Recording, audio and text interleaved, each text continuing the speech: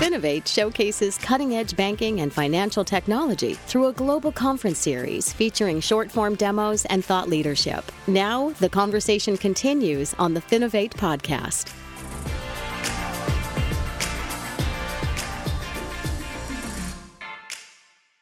Hi, and welcome to the Finovate podcast. We are continuing our conversation with the best of show winners from Finovate Spring. Joining me today, we have Susan Langer, the CEO of Spave. Susan, thank you so much for joining me. Thank you, Greg. I'm so delighted to be here with you today. Excellent. So obviously, the demo video is available on finovate.com on the Finovate YouTube channel. I would encourage anybody who hasn't seen it to go and check out those 7 minutes. Really cool presentation. Obviously captured the ideas of a lot of our audience members. But for people who haven't seen you or heard of you before, can you give us just a quick introduction into yourself and what Spave is all about? Happy to. I am a wife, a stepmom of 2 adult children. I'm a godparent and a daughter of aging parents. I live in rural America in Red Wing, Minnesota, along the mighty Mississippi. My professional background is in banking, marketing, and philanthropy.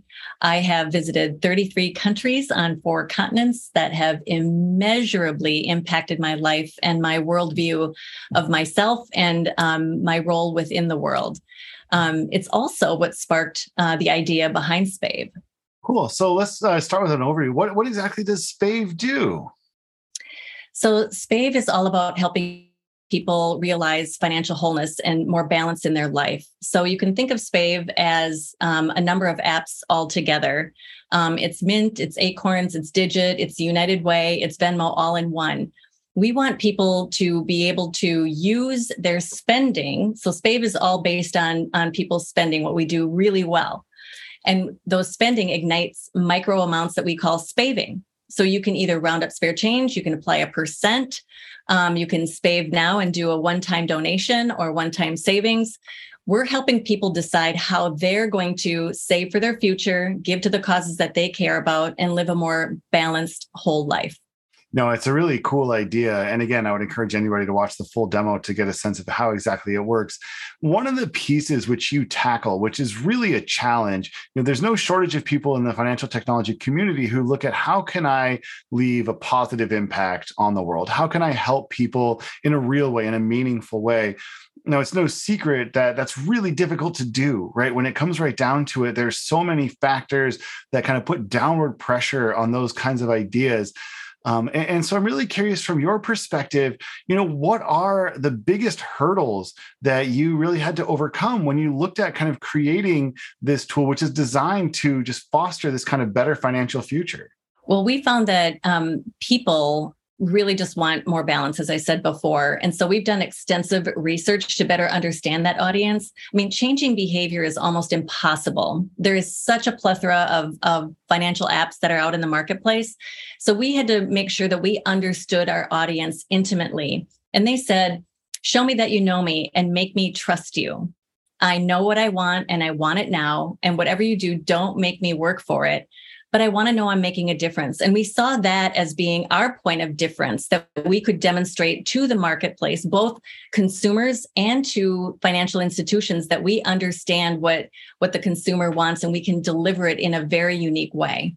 Yeah, well, this is one of the things that's really fascinating is because you look at this kind of idea that humans want to create change, not as something which you need to change about their behavior, but almost like an unrealized need for a lot of consumers. They want to be able to do this. They don't currently have a means that makes it easy for them, that kind of meets them where they're at. And so you almost are positioning this as just delivering another type of service to potential customers, just kind of meeting them there. Is that an accurate statement? It's completely accurate. I mean, community banks and credit unions know that they need to deliver something unique to the marketplace, that there's a change in the generations. So they want new technology to engage a new generation and, of course, to generate new revenues so that they can grow their banks and that they can continually engage their communities. So our target really primarily is credit unions and community banks. Because of our unique value proposition, we're connecting consumers to companies, to causes, to the community. And those community banks and those credit unions can tap into that and help their members and their customers have a more meaningful experience and connection to their community. Can you unpack the kind of connection to the community just a little bit more and explain exactly how that part of the process works? Because obviously there's a lot that Spave does. And so I just want to make sure everybody's really clear on where that kind of community touch point comes from. So we know that nonprofits are also trying to do the same thing that the community banks and the credit unions are doing. They're looking for this new technology as well. Everybody wants to do good. They just don't know how to do it. This new generation that's coming in don't write checks. They don't go to galas. They give to causes, and they use their devices to do that. So these community banks and credit unions have been working with nonprofits in their communities to help engage their customers in doing good and doing volunteer projects and programs.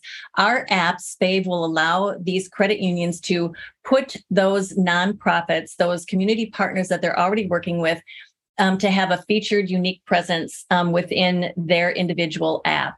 And then their members and their customers will be able to quickly engage with those types of nonprofits. They can create campaigns. They can create matched giving within community businesses that they're doing businesses with. So there's a whole plethora of, I'd like to call it a virtuous ecosystem, if you will, where we can connect all these pieces to rise the tide, if you will, in these communities that all the boats will rise.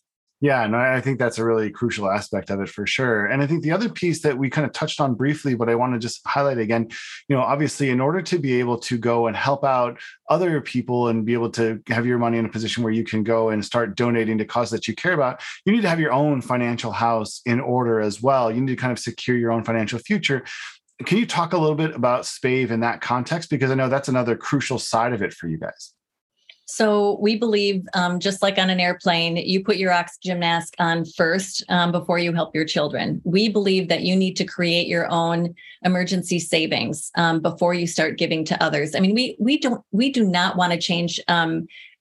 We aren't trying to force people to do something that they don't want to do. We are giving them a tool to do things that they desire, that they already want to do, and that they know that they need to do, but just don't see a way to do it. And so let's say somebody is sponsoring a child and they contribute a monthly amount to an organization, but they really want to give more. They don't see how they can, but if they could Spave on their spending, they could give incrementally more. Let's say that a local credit union engages with a Habitat for Humanity and they are going to build a house. They can get their members that are involved in contributing to building that house, but they can also contribute to giving incrementally to that nonprofit. So there's a win-win-win at every step of the way with Spave in the community, working with these community banks, these credit unions, and with their members and customers. Yeah, well, and again, it all comes back to this idea. And one of the things that I really like about this platform is that it sort of assumes this kind of optimistic viewpoint of human beings, that people who aren't giving right now want to be able to give. People who have this kind of inherent desire among them to say, "Hey, I'd like to be able to help other people out, help support causes that are important to me." And that a lot of people simply just don't have the ability or the tools in place to realize that objective. But if you look at it from that lens and you think, this is actually a really crucial part of why we earn money. We want to secure our own financial futures. But most of us, I think, want to leave this kind of mark on the world. And so that's one of the things that I think really resonates so strongly about Spave and why it was so attractive to people in the audience. One aspect of the audience, of course, we're a room full of bankers. So let's talk a little bit about that kind of bank value proposition just for a second, because I know that's a really crucial piece as well. Can you underline, why banks in particular really need to prioritize and care about Spave's technology? So community banks and credit unions are in a position where they know that they need to provide this new type of technology for this emerging and these new generations that are coming about. They don't have the resources. They don't have the time. They don't have the money, the technical knowledge. You have to keep on top of all of the changes that are happening, as we know, within fintech in particular. So we provide them with a turnkey toolkit, if you will, from a technology and a marketing side that it shows their face, their brand. It's a custom label. You can call it a white label, if you will, on that. And they're able now to offer new technology without having to go to all that expense and that time to do it, but yet it looks like them. And so for us, we also believe in that data is vital for people both the banks and the individuals to make healthy decisions. So with the bank, we provide them access to a database that they would be able to tap into. And we call it SpaveLink, where they can look at their customers' data and understand them better. Just back to what we talked about. Show me that you know me and make me trust you.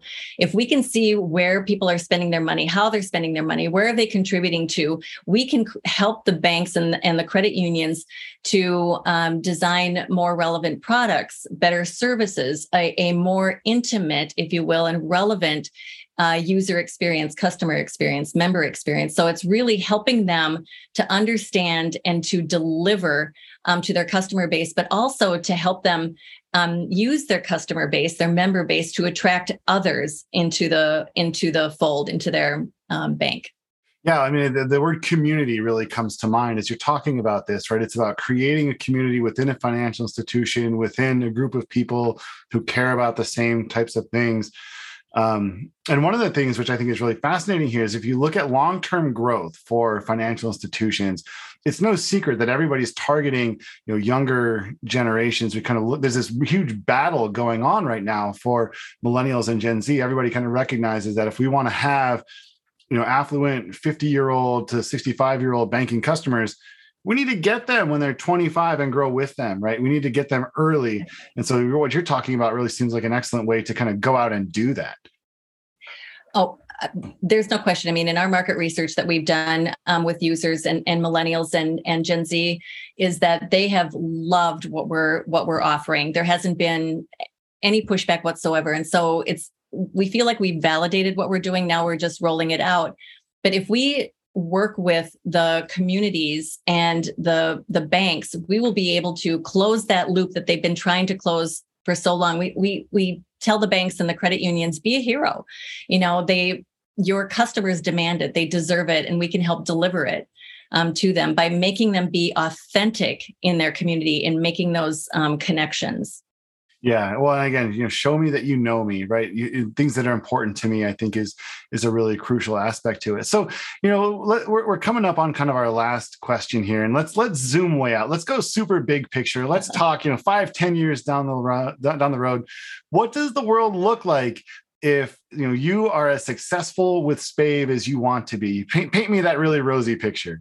So from the very beginning, when I started Spave or was imagining Spave, I was coming at it from a place where I wanted to inspire people, to motivate people to think of others first besides themselves, to have a more of a delayed gratification versus an immediate gratification towards life.